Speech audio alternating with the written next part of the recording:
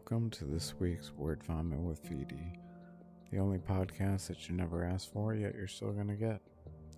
Thought I'd do something a little bit different this week, again, because I like to mix it up, try to find something that really grabs onto your listens and your subscribes. And this week I want to talk about something called the Mandela Effect. So, do you remember when Nelson Mandela died? Remember the constant news coverage of the 1980s during his funeral? How about when Darth Vader said, "Luke, I am your father"? Well, even if you do remember these events, you're experiencing something called the Mandela Effect. What is it, though? Why does it happen? Is it parallel universes? Is it aliens? There are several causes, and some believe it's even paranormal. False memories or untrue and distorted recollections of an event are one possible reason. Some of these can have parts of facts in them, in fact being able to closely resemble an actual event in question. Others are entirely false. This concept can cause people to be uncomfortable even though memory mistakes are quite common. Emotions as well as personal bias both can influence memories, as our memory doesn't work like a camera, which objectively catalogs things in their purest forms. A simple method of inducing false memories was discovered, called the Dease-Rodender-McDermott DRM task paradigm, where participants have read a list of semantically related words such as zebra, monkey, whale, snake, an elephant. After reading the list, researchers will ask the participants whether or not they recall another related word that was not on the list, often referred to as a lure word. For example, a lure word for the above may be shark. While the word may be semantically related to the other words in the list, it is in fact not one of them. Usually the participants will recognize the lure word and recall reading it, even though it was never on the list, and according to the authors of one study done in 2017, people remember false memories induced via the DRM task paradigm for as long as 60 days. Confabulation is another potential mechanism underlying false memories in the Mandela Effect. They are false statements or retellings of events that lack relevant evidence or factual support. Although these confabulations are technically false, the speaker will regard these statements as fact. You may recognize statements like these in the last 5 years from a certain administration, but I won't go there. It's a common symptom of neurological conditions that affect memory, such as Alzheimer's disease as well as other forms of dementia. People with dementia do not confabulate on purpose. They're not lying or attempt to purposely deceive. They simply do not have the awareness to recall specific memories or events accurately. Another possibility that kind of ties in with the rest is priming. Priming is a phenomenon where exposure to a stimulus directly influences a person's response to a stimulus. It's like word association, where if I said something like weed whacker, you would recognize another word like grass or weeds faster than something like ragweed or hay. Priming is also kind of like coaching. You can absolutely influence someone's line of thinking by the way you word things. For instance, "Did you put the plate in the garbage?" is much more suggestive than "Did you put something in the garbage?" This is because one asks an open-ended question while the other is very specific. The first question will always have a stronger influence than the second. This is often used by lawyers during cross-examinations during a trial. Now, this wasn't always a thing.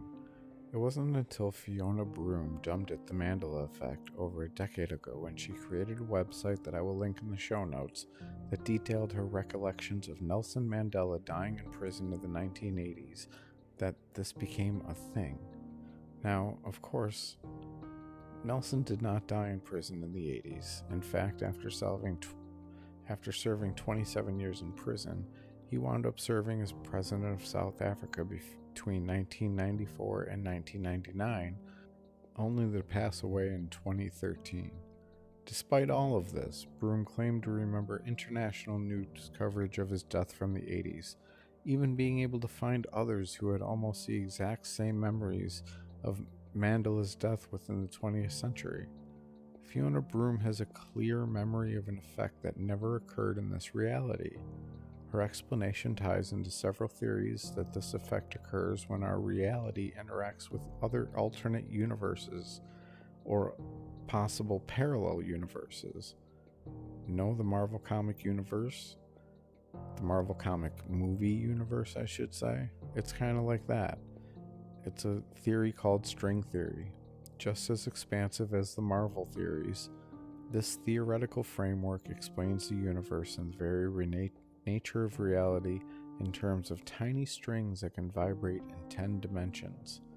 This concept of alternate realities originates from quantum physics and can assert that our universe is only one of many potentially infinite other universes.